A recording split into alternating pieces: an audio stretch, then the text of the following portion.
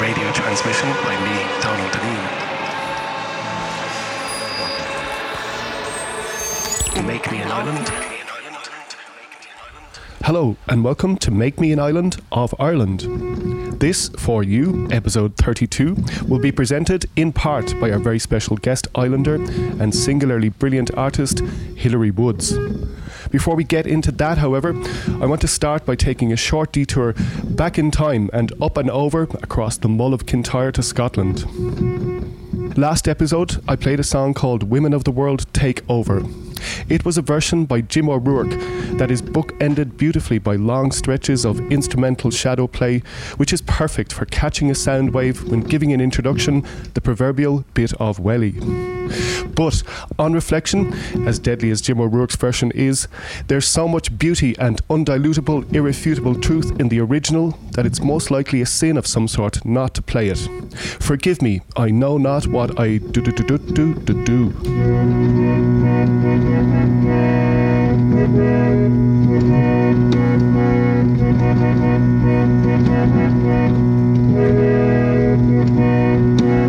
I'm sitting on the top of the world with my little black buzzer beside me. My bum is cold and my face is white, and I have a message for you.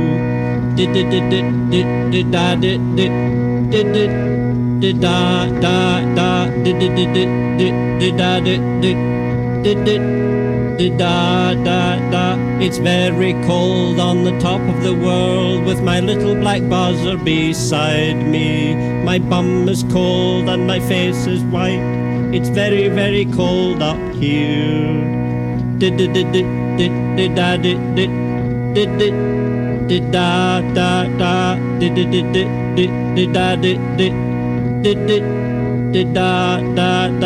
This is my message from the top of the world, from my little black buzzer beside me. My bum is cold and my face is white. This is my message to you.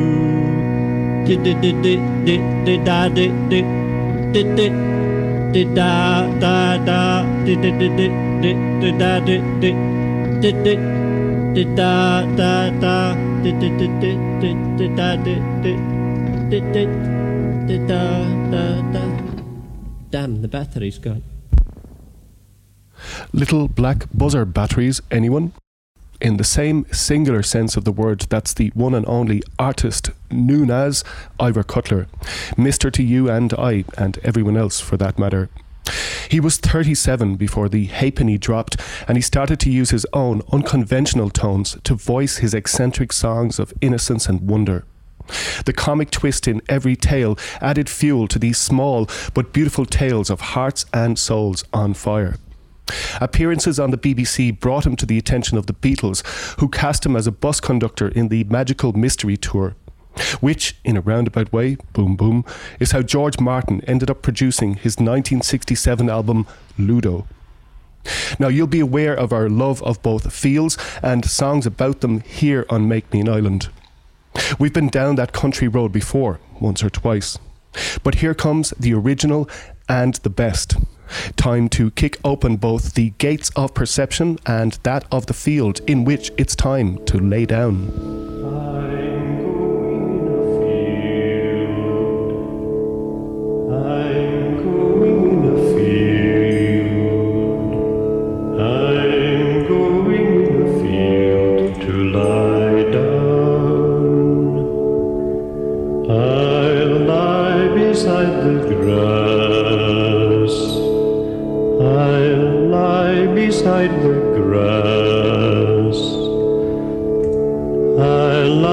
Beside the green grass, I'm going in a field, I'm going in a field, I'm going in a field to lie down.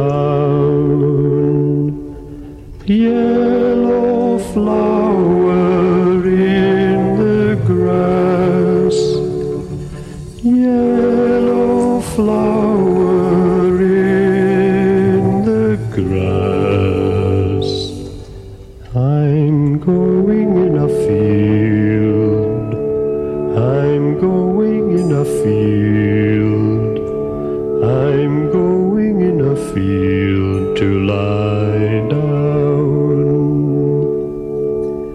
My lover's eyes are blue. I'm going in a field to lie down. Green grass, yellow flower, my lover's eyes are blue. I'm going in a field. From the magical Field of Dreams in 1967, we skip forward a decade and a half to 1983, and Cutler's new label Rough Trade hooks him up with the ambient producer David Toop. Cutler made several albums in between, but this is the first time since the George Martin productions that there are musical components beyond the basic harmonium, and the new settings cast the understated glory of the words in a fresh new light. Another jewel in the crown of this beautiful record are the sublime vocals of Linda Hurst. Full of sweetness and light, their tender duets are sadly and simply beautiful. Sit down and tell me you love me. Sit down. Kneel down and tell me you love me. Kneel down. If I see you bent almost double, I'll know you love me true. Bend down, bend down, and tell me you love me. Bend down.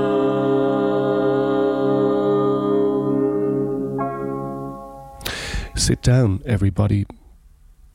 Ivor Cutler seemed to live by the epigrams he wrote, particularly, imperfection is an end, perfection is only an aim.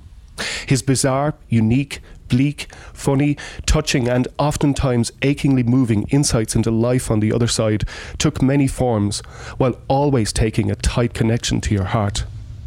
The dryness of the observations are often at odds with the warmth that underpins everything. Beneath all the jokes, there's an unbreakable optimism and Scottish stoicism at play. Put your best foot forward, boys, and then the other foot as well. Step it out lively, boys.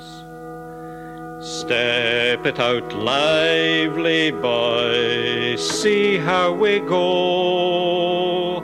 Step it out lively, boys. Put your best foot forward. Put your best foot forward, boys, and the other foot as well. Don't forget the other foot, boys, the other foot, boys, as well. We want to get there, boys. It's 10:30. Our throats are sandy, boys. That's the worst of desert. Put your best foot forward, boys, and the other foot as well. Don't forget the other foot, boys, the other foot, boys, as well. Here's the mirage, boys. See how it glows. Stick your tongue right out, boys, and your throat wide open. Put your best foot forward, boys, and the other foot as well. Don't forget the other foot, boys, the other foot, boys, the other foot, boys, the other foot, boys, the other foot, boys as well.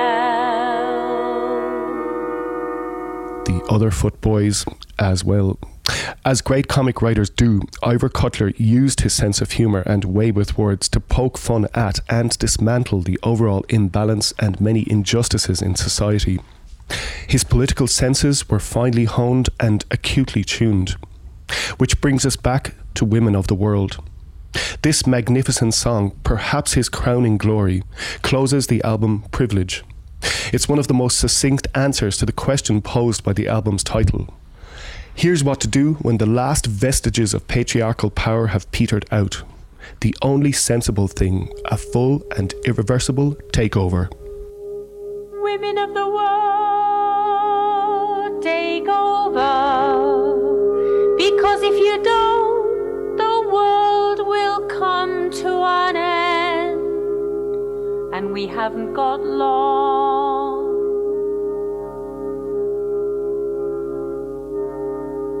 Women of the world, take over. Because if you don't, the world will come to an end. And we haven't got long.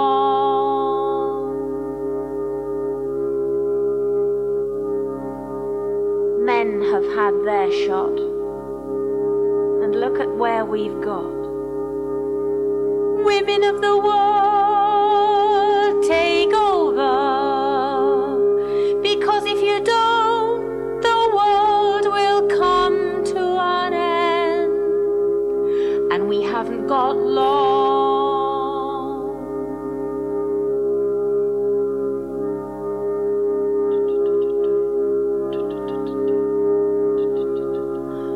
Women of the world, take over.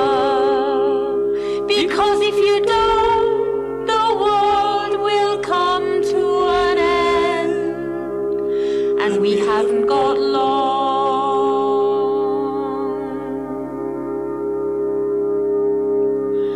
Women of the world, take over. Because if you don't, the world will come to an end. And we haven't got long.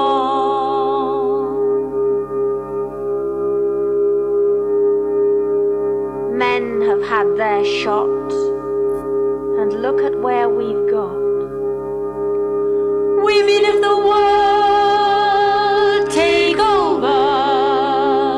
Because if you don't, the world will come to an end. And we haven't got long.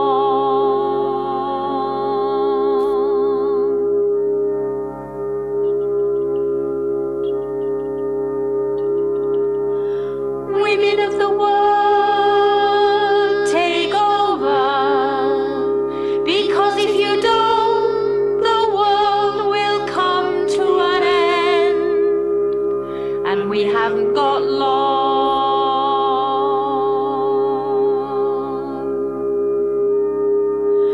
Women of the world, take over.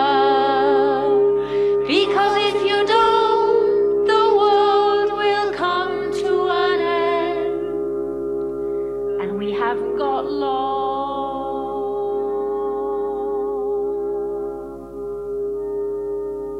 Men have had their shot. And look at where we've got. Women of the world, take over. Because if you don't, the world will come to an end. And we haven't got long. Men indeed have had their shot, and look at where we've got. Reimagining how things could work in an ideal world, that's Linda Hurst alongside the great Ivor Cutler. He would go on wielding his pen against power for another 23 years, writing, composing and performing for 22 of those. His legacy, like his game from start to finish, is a thing of great strength. Strong is the word. Now, to build us a bridge back to Ireland and the beautifully atmospheric sound world of our guest islander Hilary Woods, I'm going to play one final piece from Mr. Cutler. Here he is in beguiling form on Robert Wyatt's Rock Bottom. Little Red Robin Hood hits the road. I fight with the handle of my little brown broom. I pull out the wires of the telephone. I hurt in the head and I hurt in the aching bone. I smash up the telly with remains of the broken phone.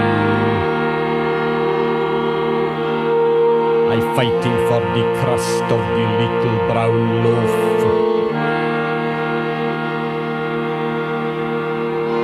I want it, I want it, I want it, give it to me. I give it you back when I finish the lunch tea.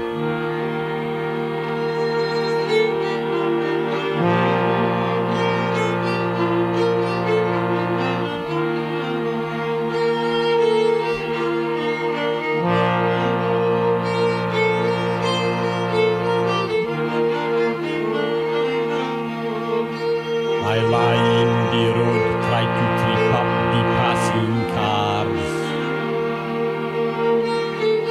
Yes, me and the hedgehog, we busting the tires all day.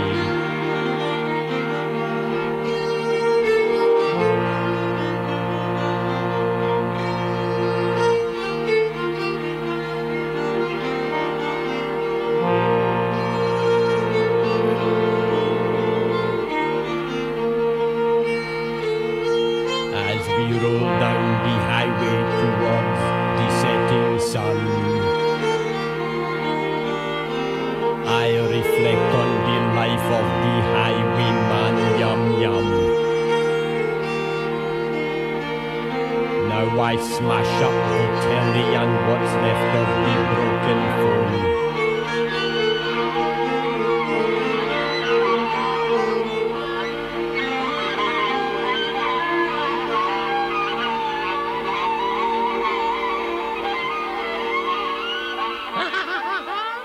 Rolling down the highway towards the setting sun, the one, the only Ivor Cutler. Time to turn our face to the west side now.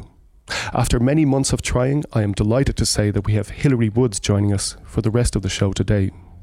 Tracing the unique path she has taken to the waterfall will lead you through a sound world that is utterly haunting and completely her own.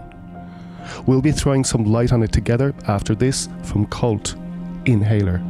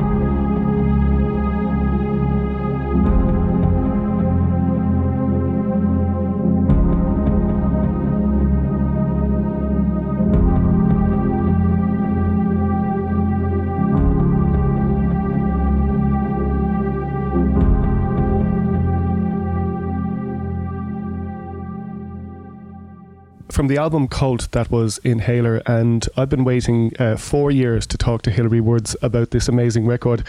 Hilary, it's so great to have you on the show. Thank you very much for joining us. Thanks for having me, Donal. It's great to be here talking to you. Yeah, finally. Hilary, the album Cult, it's such a wonderful record. It's notable the fact that you recorded it and more or less made it everything yourself all the way until you kind of worked with James at the end, I know. But like the actual process, was it a couple of years? I mean, since the previous EP was 2014, so did it take those 2 years to realise that? So I sort of sat down to record it in 2017, and I suppose it was kind of brewing. Some of the songs were written in 2017, and others were older than that. But it was brewing for a while, and I suppose I knew I wanted to make a record, and I'd kind of dabbled in different recording setups, and I was very broke, and I just decided to plow on with the few bits I had at home, and sort of go from there. The process was one of sort of just keeping the faith, really, that I'd sit down. I think, there's a psychological barrier at times, when it comes to making an album. It's something quite looms large in your head, but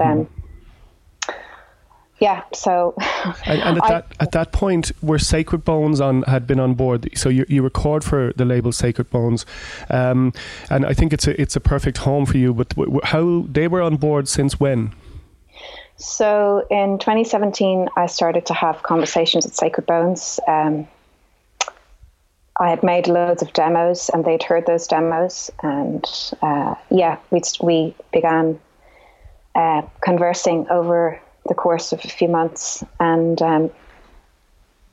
so I was thrilled about that. And then when it came to mixing the record, I was looking for someone to mix it, and I'd met James already, and I really liked James, and I liked where he was coming from, and so then I went over to Berlin, with my hard drives. That act of keeping the faith, right? I mean, it's not, today or yesterday that you've had to keep the faith and to pursue that with great rigor, your art. But I suppose, after you're tested in such a way, is there, with such a wonderful result, there has to be some sort of feeling of resolution for all of that effort. I feel so. I felt very much. I suppose I was a single mother very early on in life, before I went to college, and financially I was always in the cracks, living. And I found it sort of my personal life. I found I was very tested emotionally. I struggled. And I think I started writing songs from sort of a space of not feeling much freedom or room to move. And so I felt imaginatively songs could bring me there. So in many ways, I think it's been a dialogue. And I really like the idea of integrating whatever one's going through. It could be joy or sadness or adversity or ease, to just sort of keep the window of creativity open in a daily way. So in a way, it was always very important to me that. So is there a sense of resolution? I think it's an ongoing thing because, everyone has to adapt daily to their lives, and each day is like an invitation to take that baton up again. But so I mean, in a sense, I think that things come together. I think sometimes if you hold out. Yeah, I think that's a pretty good message. In terms of, the time that has been leading up to this, Hilary, I mean, as well as being a single mother, I mean, you went back, many people will know that you were a part of the band JJ72, and after that, you went and studied literature, and then you studied a master's in film studies. So, I mean, what you do now, if it's okay to say, I feel that there are so many elements involved in there. And again, I keep saying this to people in the podcast, but there is a very visual landscape involved in your music. So and clearly, you exhibit and you do visual art. So there's many strings to your bow at this point. Yeah, I suppose I went to college, because I needed some fresh air and I needed to get out of the house to have somewhere to go. So I didn't really go to college for any sort of academic or career ambitions. I just went because I loved reading, and it was a way for me to, I think, develop my practice in a roundabout way. Yeah. But I think visually, I started off painting.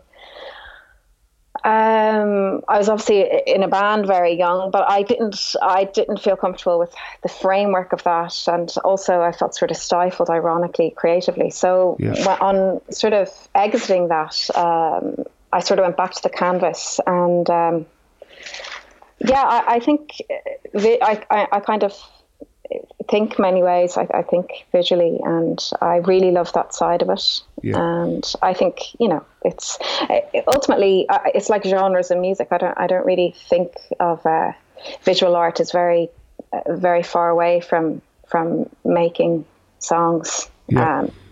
So to me, they just they kind of come in under the same arc. That's funny, because I guess you're speaking to somebody who receives it in such a way, so I'm always delighted when music looks that good. Just, Hilary, I know, look, you described it really well in an interview about thinking about, your musical part of the beginning as being like, a relationship that happened a long time ago, which after a certain amount of time, decades, you tend to just not think about it anymore. But just in terms purely on the aspect of the making of music, right, and how it works. So starting off there, where it's still late 90s, very much part of the record company dominating, and also the studio system still being in place, where it was a big deal to record, to the point where 2016 you can self-produce a masterpiece of sound of your own accord. That's quite an arc, right? I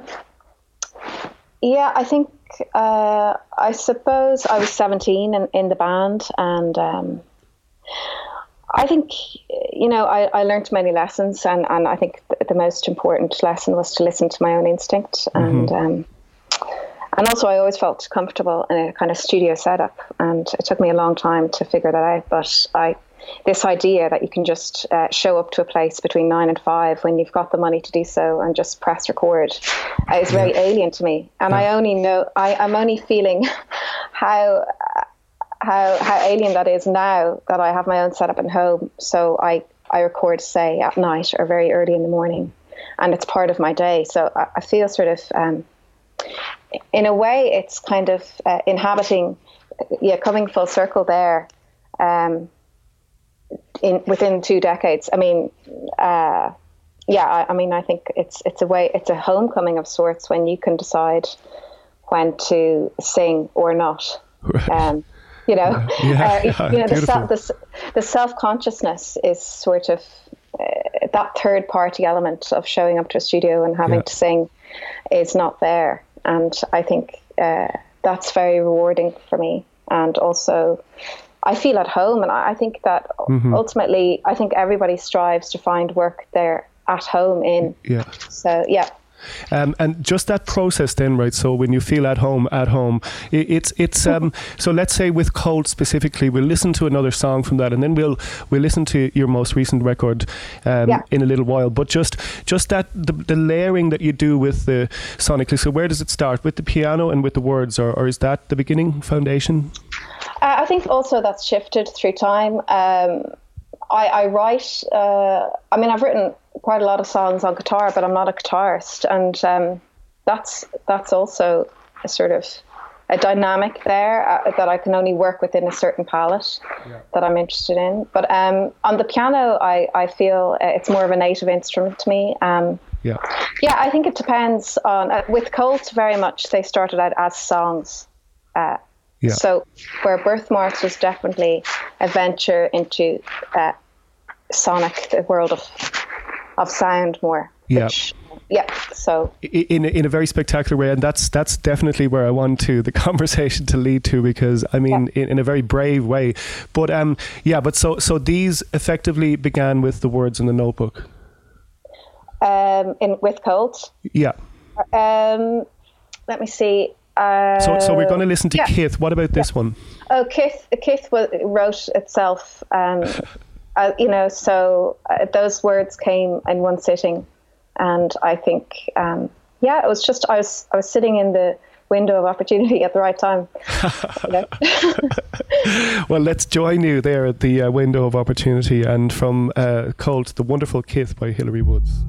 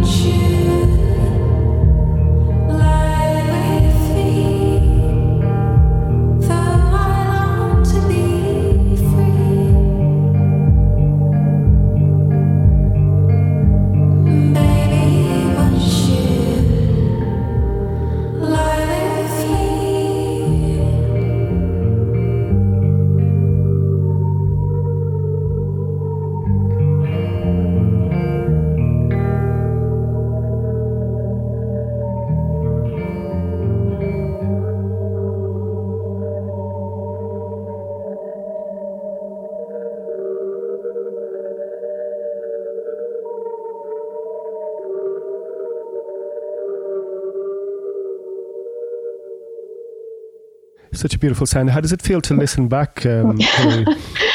Yeah, I was just gonna say, yeah, it's strange because I haven't heard it in quite a while. Yeah. I've played it to myself, but that's quite different to listening to the actual recording of it. Sure. So we'll say when something is finished and you know it's done, like, is there a period of just not ever hearing it for a while again, or is it? How do you arrange that? I think that it's a process of great kind of humility and acceptance, because I think often, as was the case with Colt and everything I've ever put out, time was money, and I just had to sort of decide on a version of the song. So you can't keep going and finessing it forever. But yeah, I think myself and James were very happy with that when we finished it back in 2017. And then there's the case of I just have to. I've already shed that skin. I just it can go and do its thing, and I'll never listen to it again. Yeah. But, yeah. And on to the next thing. So I suppose we'll listen to. I just want to also pick your brain about some tracks that influential tunes. So we might kind of go to those in a while, but I do want to pick up from this point when it comes to where you go next after Cult. But let's say we pick some of the tunes. So what about Dirty Beaches? This beautiful tune, which I didn't know till you, Lord Knows Best. Yeah, I love this album, Badlands. I think it was released in 2011. But Alex Chang Hung Tai, he's just a great artist. I love this record because it is actually very visual. Like to me it's like a Wong Kar-wai movie, and I can hear lots of influences from sort of 60s new wave, Jean-Luc Godard and Francois Hardy and Jacqueline Taleb. I can hear kind of that in the structure of the songs. Yeah. And obviously there's a big Elvis influence going on. And I grew up in a household where, my mum loves Elvis and my daughter loves Elvis. Really? So, yeah. Great. Well, actually, you know what? I've got like a family with 5 boys and 1 girl, and my sister Marion was the 6th in the family, and she was born the day Elvis Presley died, and my mom was a huge fan as well. So look, we've got kind of like a quadruple Elvis thing going on there. I think. I don't know. My mom's Elvis. I'm not sure if she's Elvis and ABBA were her thing. So. And so that kind of, so I mean, I think that like the Dirty Beaches sound it's so beautifully styled, so yet it's, incredibly heartfelt, which is a lovely kind of combination. I love the way, I love how it's kind of, it's full of texture. And exactly. There's a great atmosphere, and I'm immediately transported to this underground with neon lights and kind of the semi-claustrophobia. And everything Alex does, I love. So yeah, brilliant. Let's hear it. Lord Knows Best, Dirty Beaches.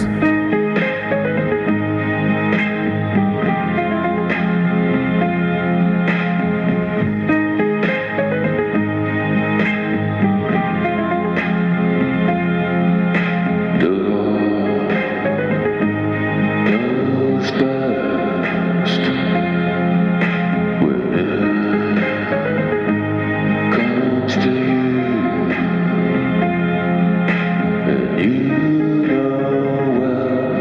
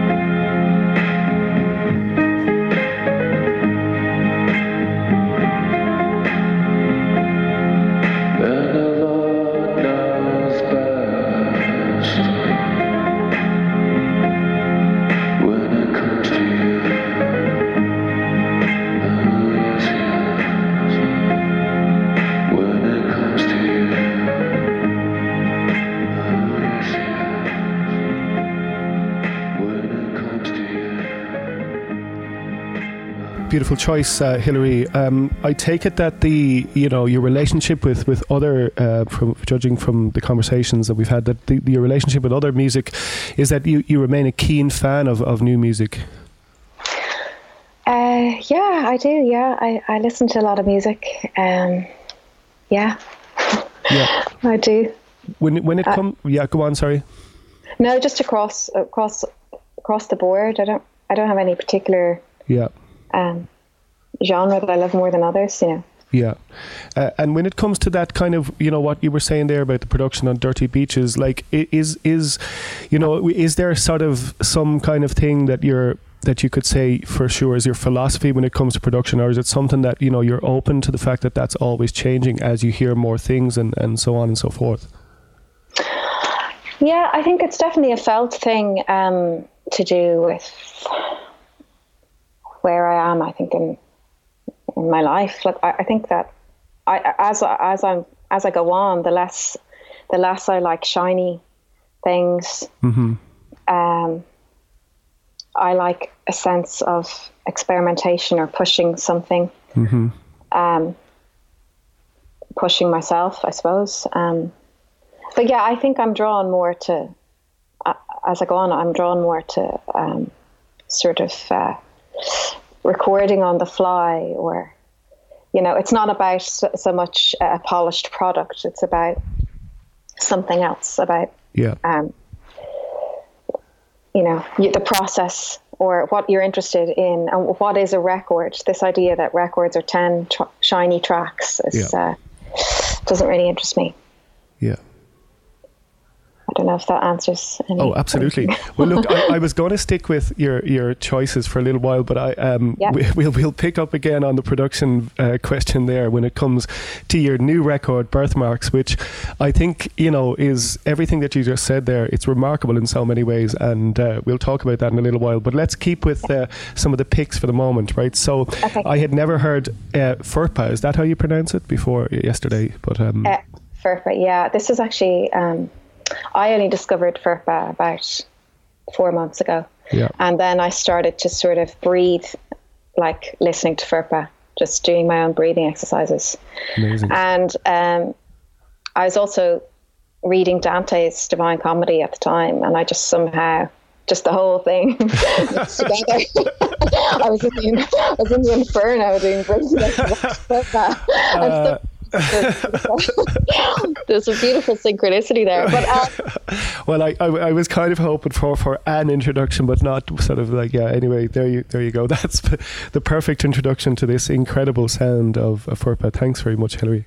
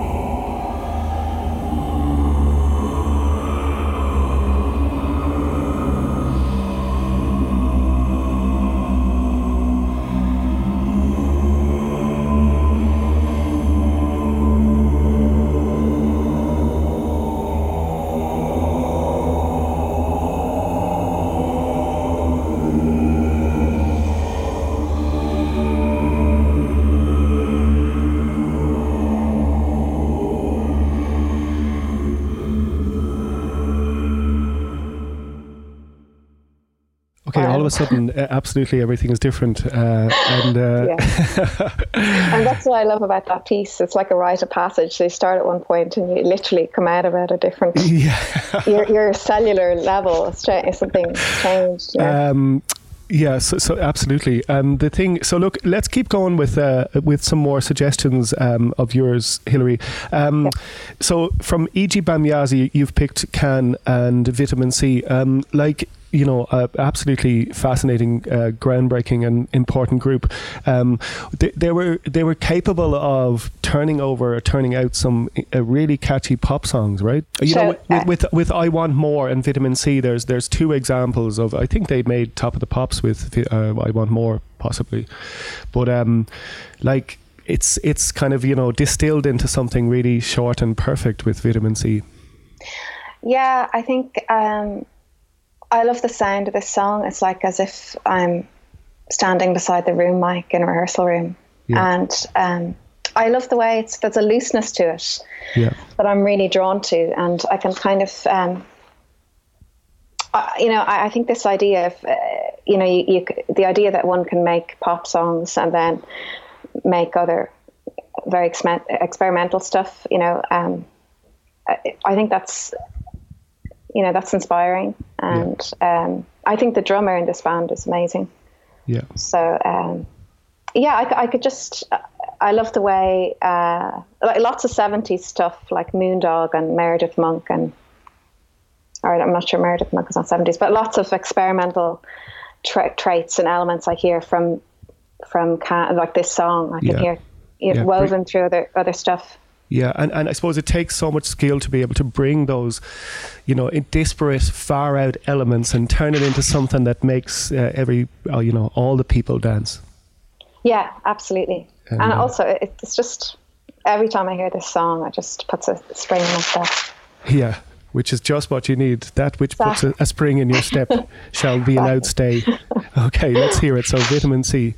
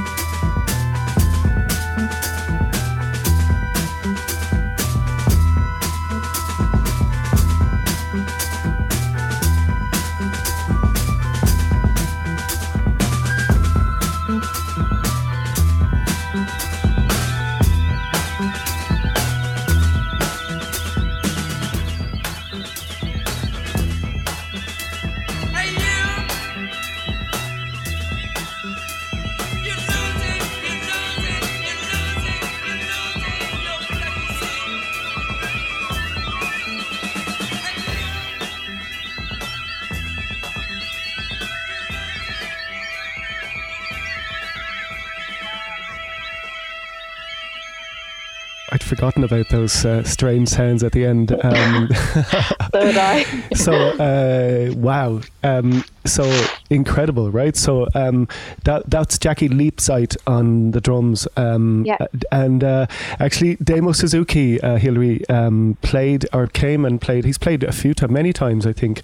But there was one particular show that he did at the Kilkenny Arts Festival. And Matthew Nolan, my friend, was in charge of the improvised groups that he plays with in each place. He just picks up a group and improvises and rehearses a bit and then improvises shows. And it was amazing. But I got to do visuals right at the thing, and so all day I'd been waiting to just say hello and say what I was doing, and so he was incredibly polite, but so he said, and it was just before the show, he was like, okay, so you do the visuals, so are there any images of people skiing? I was like, there's no traces of any humans whatsoever, and he was like, this sounds great. But like, I thought, what a beautiful question. Are there any images of people skiing? So I was delighted to relate to him that there was absolutely none of that, and play this wonderful show. I mean, with Hallgerd Zukai, it was just an incredible collision of talented people in that kind of beauty explosion in the whole Cannes setup, I think. Yeah. I want to just go on to some vocalists before we go back to talking about birthmarks, Hilary. So let's go to Sybil Bayer first. God, I mean, there's so many amazing things about her. I suppose it's one of those stories that kind of like Linda Perhacs as well. I don't know if you know her music. That somebody who finds gets to the place that everybody's trying to get to, and then somehow events or life conspires, and you leave that place and you just do something normal, or you take up life the way, as in you kind of you get to the point that as I say, you reach it, and then you just are able to go and walk away from it. So I was surprised to learn that she had actually acted in a couple of Wim Wenders' early 70s movies. So the album was recorded in either 71 or 72. What is it about her that touches you? I just love. I love the honesty of these songs, and as I say, she just gets to that place. She touches that nerve, and it's left really beautifully intact, and the songs are so concise, and the lyrics just are very touching from the get-go. And I think that I mean, I love her story. I love the fact that she didn't feel the need to exploit it or take it on the road, but maybe she wanted to. I'm not sure, or maybe she just wanted to leave it there. And maybe there's this. I suppose that, maybe there is an assumption that she, life interrupted or intervened, but also I think also this that question of when to step away from something and not sort of wring it dry. Or even ring it at all. Even ring it at all. Yeah, I mean, I think I face that question. But I guess it's part of the ongoing inner dialogue of the artist. Is what is the point at which things have changed, or you know what I mean, as in it's always going on, right, where you're just trying to figure out what's the point. But I guess it's in everything, if you think about the sports person, or where that period of like being fantastic and knowing you're not as fantastic as you were, and just the kind of various levels of self the realization that it might be time. But it's just, I suppose, look, for whatever reasons that Sybil did, right, or Linda, I think it's incredible that you could walk away from something that most people are dying to get to. I think that I think it's always refreshing to hear stories for various reasons. But so let's just hear it and give it a listen. So it's The End, right? Yeah. It's the end, friend of mine. It's the end, friend of mine. Time is over, simply say I love you. Now you open the door. Leave me crying, trying to embrace you again, trying to face this damn situation. Man, I can't. It's the end, friend of mine. It's the end, sweet friend of mine. Dear friend, I cannot tell the reasons why we started well. Good time. Give me some wine when you open the door. You seem hurt. Do try to speak a word to me. What on earth could really go wrong with you and me? Yet it's the end, friend of mine. It's the end, sweet friend of mine. Time seems to be over when we could simply say I love you. Now you open the door. I feel cold. Why can't I hold you in my arms? Told you that life is short but love is old. It's the end, friend of mine. It's the end, sweet friend. Wow, I mean, it's almost conversational, that delivery, right? So it's so restrained and yet it's so powerful. Totally. And when you take in the kind of subject matter, is I don't know, some singers, some people kind of sing or say something while they're singing, but they sing in such a way that it's kind of like something you've never heard before, you know? Like, I don't know, do you know what I mean? As in, like, even the way she is, what she's doing there, I don't know, it's totally her. Yeah, I love the restraint, and I think it kind of ties in with that notion of when to walk away from something, a conversation, or an idea, when to leave an idea sort of digest, or you know, I think it's that's interesting. So like that kind of beautiful restraint there, that it's, you know, it says so much, right? And it's says so much. Yeah, the less is definitely more. And yeah, well, I mean, to be able to get to that level within sort of the you know, what you know yourself of recording your voice, right? Yeah. I mean, it's possible that she's just a total natural, right? Yeah, I think it takes great confidence. I think the relationship between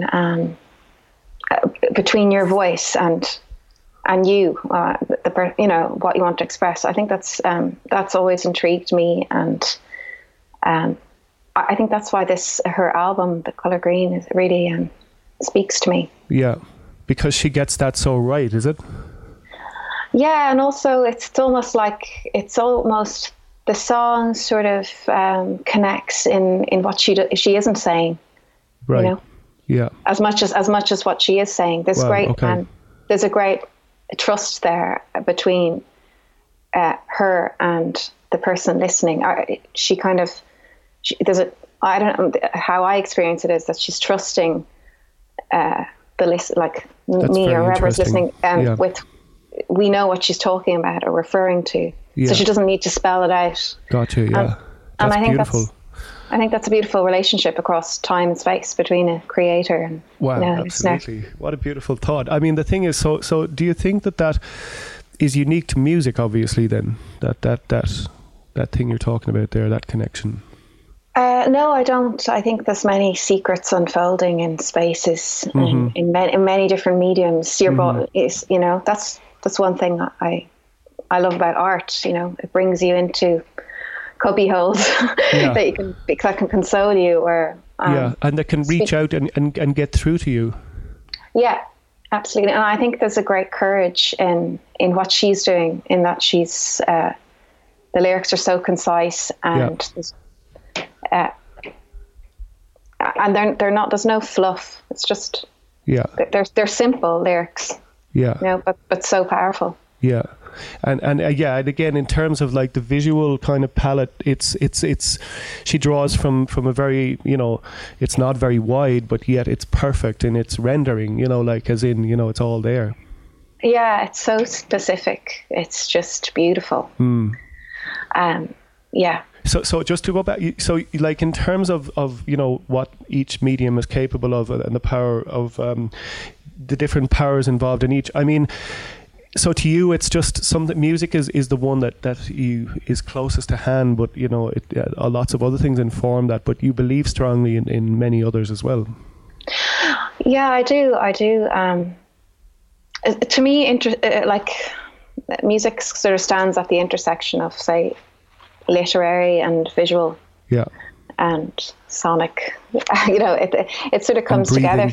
And breathing. That old chestnut. That old chestnut. Yeah. So, you know, I just love the economy in writing music, and I also felt that, to me, music sort of has it all. Yeah. You know. Yeah, so. Sure. Well, you're in a good position to speak, Hilary. I would definitely trust and listen to your opinion on that one. So, look, on to sticking with the singers, right? So we've got a very different type of singer here with Eartha Kitt. Yeah. Yeah, I suppose I grew up in a household. My dad collected Nat King Cole and Bing Crosby records and Frank Sinatra. And we didn't have a telly, but when we used to, it sounds very crazy, but we used to borrow one at Christmas from my neighbour. Hey, listen, look, you definitely don't have to feel crazy saying that, because I've got some funny stories about my early television experiences, which were all arranged and all involved neighbours as well.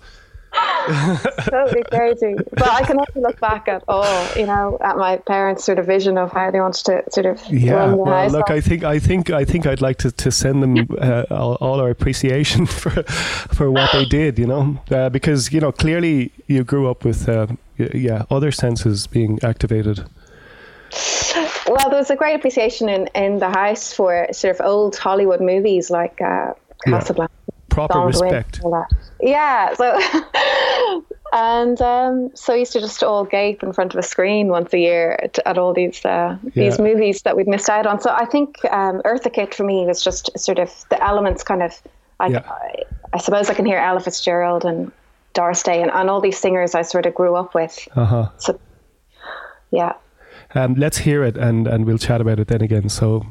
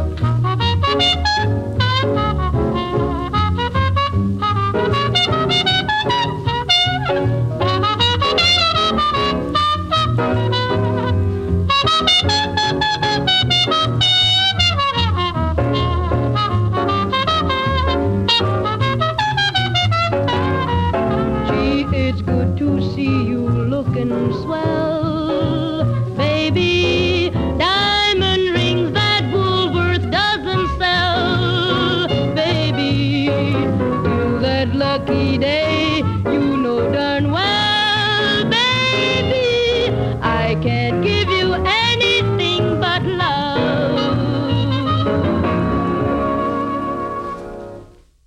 Music from borrowed television sets at Christmas time. Eartha Kitt there. She's so cool, right? I mean, I'm old enough to remember her having a hit with "Where Is My Man." So and seeing her and being astounded by her. Cool lady. I just read recently, Hilary, that the most popular name in male name in the last while in Europe, I think, is now Liam, right? And I think there's probably the Liams that people know are probably Gallagher, etc. Partly the reason, but I just wonder, why aren't there more people called Eartha? I know. What a name! Yeah, what a name. I guess if you called Eartha, you don't really want another Eartha turning up. No, not really. It's so bloody good.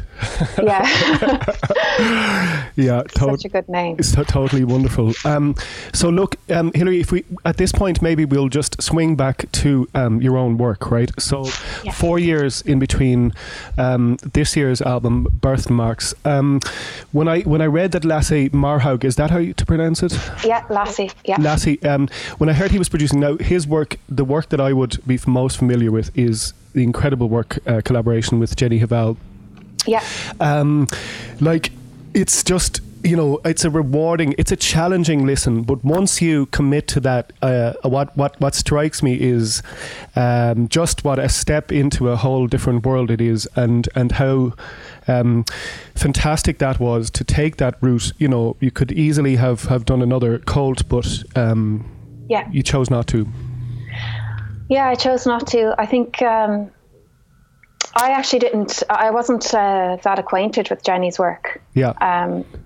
A friend of mine gave me a record called Gill back in 2013 or so, and I knew Lassie from that record, and that record was by Ok Young Lee, the cellist who subsequently played on Birthmarks. So there's a sort of beautiful synchronicity about that. But so I was playing a gig in Oslo, and I emailed Lassie and I said, "Would you like to meet me?" And he said, "Yeah." And I got incredibly nervous. But so I was playing a gig with Low, actually, supporting them. Wonderful. So I didn't know what Lassie looked like, but I kind of was skulking around the bar area at the back of the venue, and I just thought, oh God, that must be him.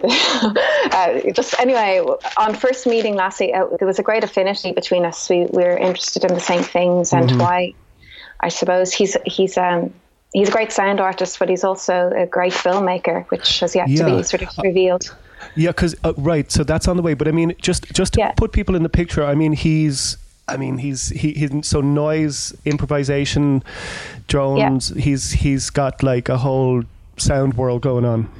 He got a whole sound world going on, and he grew up in the Arctic, and he used to see the guy bringing his tape in the snow across these plains to him, and he was always very interested in noise. And he's the best thing about working with Lassie is he really helped me in growing confidence. Right.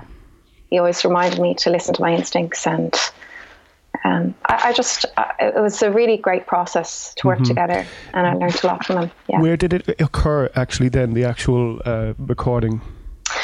So I'd say I recorded an awful lot of it at home, and we recorded saxophone and cello in Norway, and then I came back to Ireland and did vocals, and I went back and forth, really.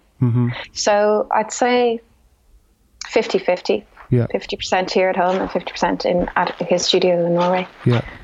Yeah. Okay. Well, look, come here. Can we play something? Maybe.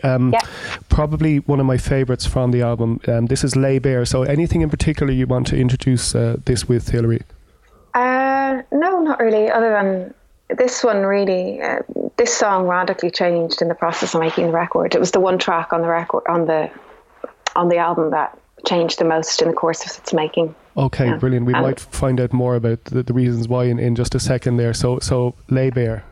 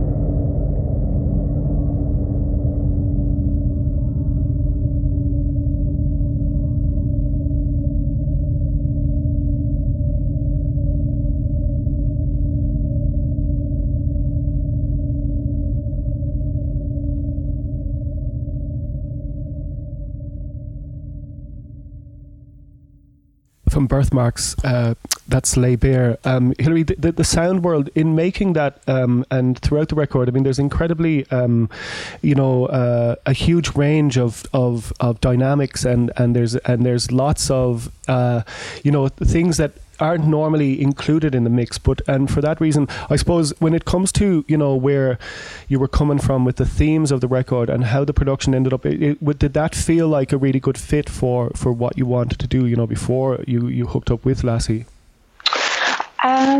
I think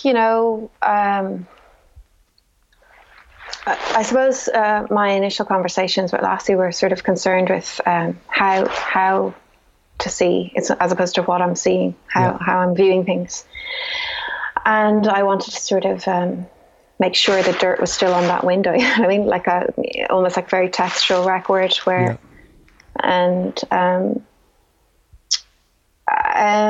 the interiority of the record was sort of creating a world that was sort of very intimate and kind of womb-like was important to me. I suppose the record, the themes of the record were there before, from the get-go. So I was kind of, this record, I felt I was writing for at least 2 years, prior to meeting Lassie. Mm-hmm. And a lot of things got scrapped, including the guitar and vocal melody of this track, because when it came time to record, I was just concerned with capturing something that was still live to me on tape. And I think an awful lot of the time you can write a song and say when you go and record it 2 years later, it just doesn't do anything to you. Right. And so in that sense, this song had changed the most in that process. Yeah. And I suppose in that way, that songs gestate and grow and become something different, as in they take on a different form, and therefore they necessarily have to they sound different. I think I'm kind of, I think a lot about what records mean, or what is it? What is it about the form of the record that I'm drawn to? Yeah. And I think Birthmarks sort of, sort of illuminated that question all the more, since I've stepped away from that, as to what to do next and all that. Yeah. And what does that feel like right now, or where's your thinking on that? I feel, I think courage and bravery have to play a huge part. I think if I don't feel sort of that I'm sharing something that I feel vulnerable about, I think I may as well not make it, make whatever it is. Yeah. So and is the making kind of a response to that realization?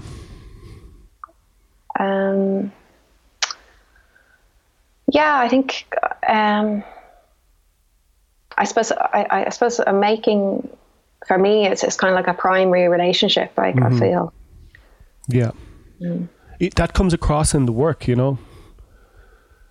I honestly, I knew Birthmarks was it's left of center. There's no Top of the Pops or anything. This time. Yeah, but look. I think that okay. So look, from the point of view of the listener, right? I too accept that it's challenging, but ultimately more rewarding for being that. And I think if you're going to take those steps, you're being just true to that. That the integrity of the thing is remarkable, and I do feel that Top of the Pops is not entirely ruled out.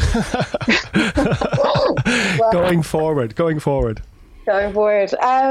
Look, I'm endlessly proud of Birthmarks. It was a wonderful journey, and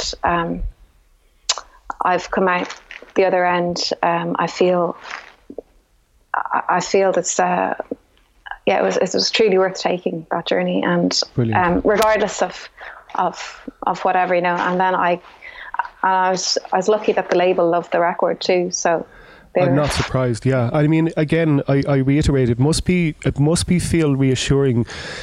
I'm just asking you, is it reassuring to have people who listen with the same open ears that you have yourself? Yeah, I think that was very important to me from the get-go, that I that my work was contextualized within a space that had breathing room to change and grow as a human being. Yeah. And also to work with people who are real art lovers. Yeah. And they're not too concerned about trends and, you know, hobnobbing in cliques, or, you know, they always bring it back to the work and the integrity of what they're trying to do. And so it's good, yeah. And just before we finish up, Hilary, firstly, like, thank you so much for taking so much time to talk to us. I think we should do another jukebox session at some point, because I think I feel like you're only getting started there. But and I'd love to pick your brains again another time.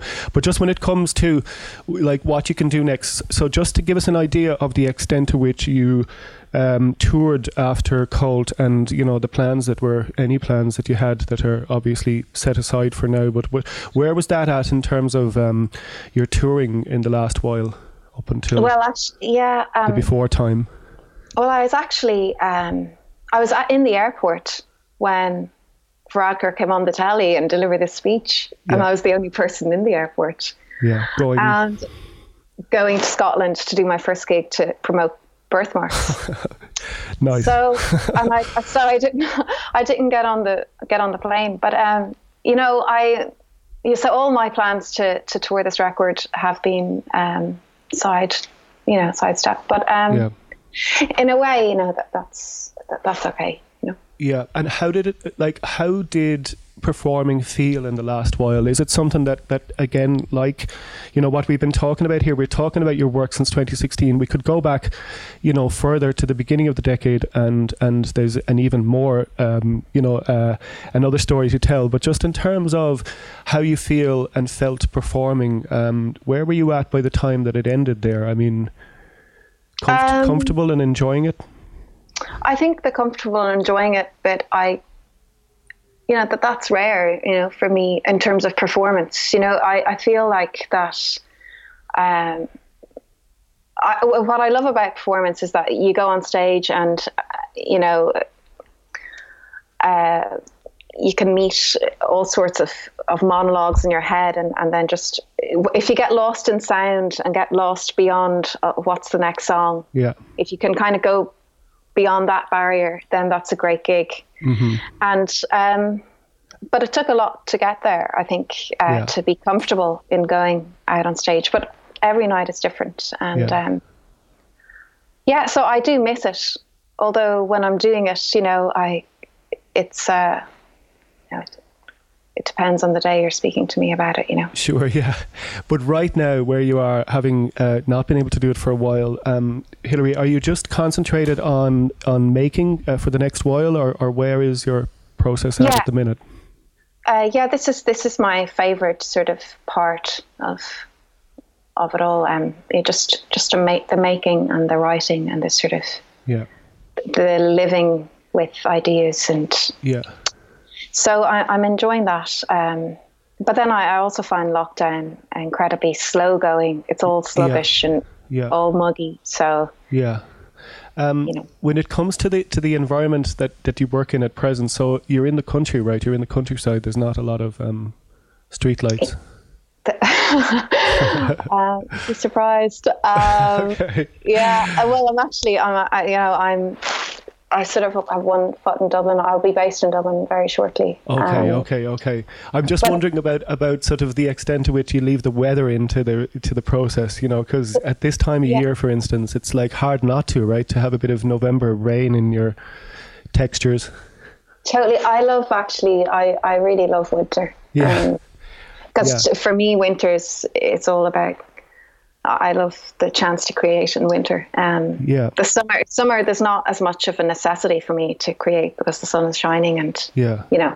Would you be offended if I said your music begins to sound even better when the winter kicks in? Oh no, not at all. Gosh, not at all. I think it was made for the winter.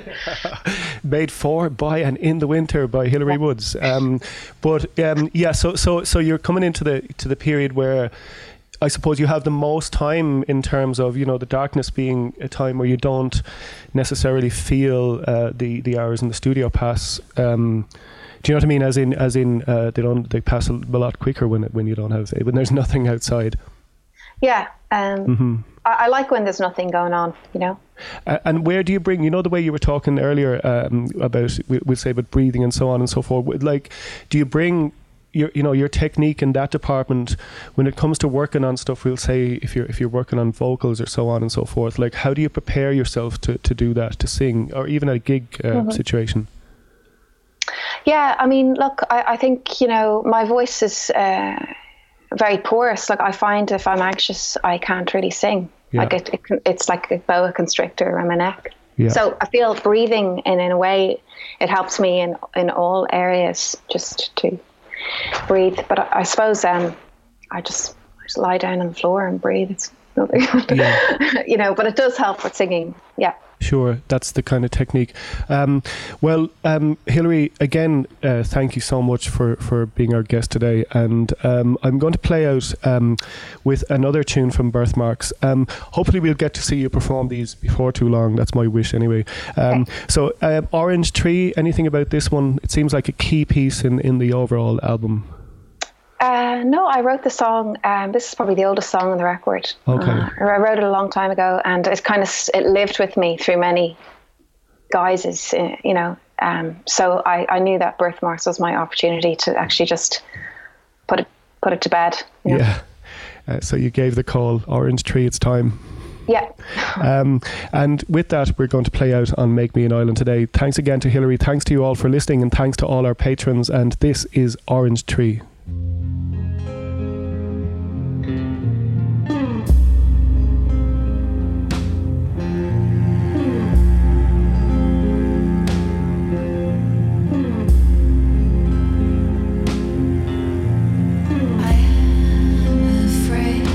It's grown.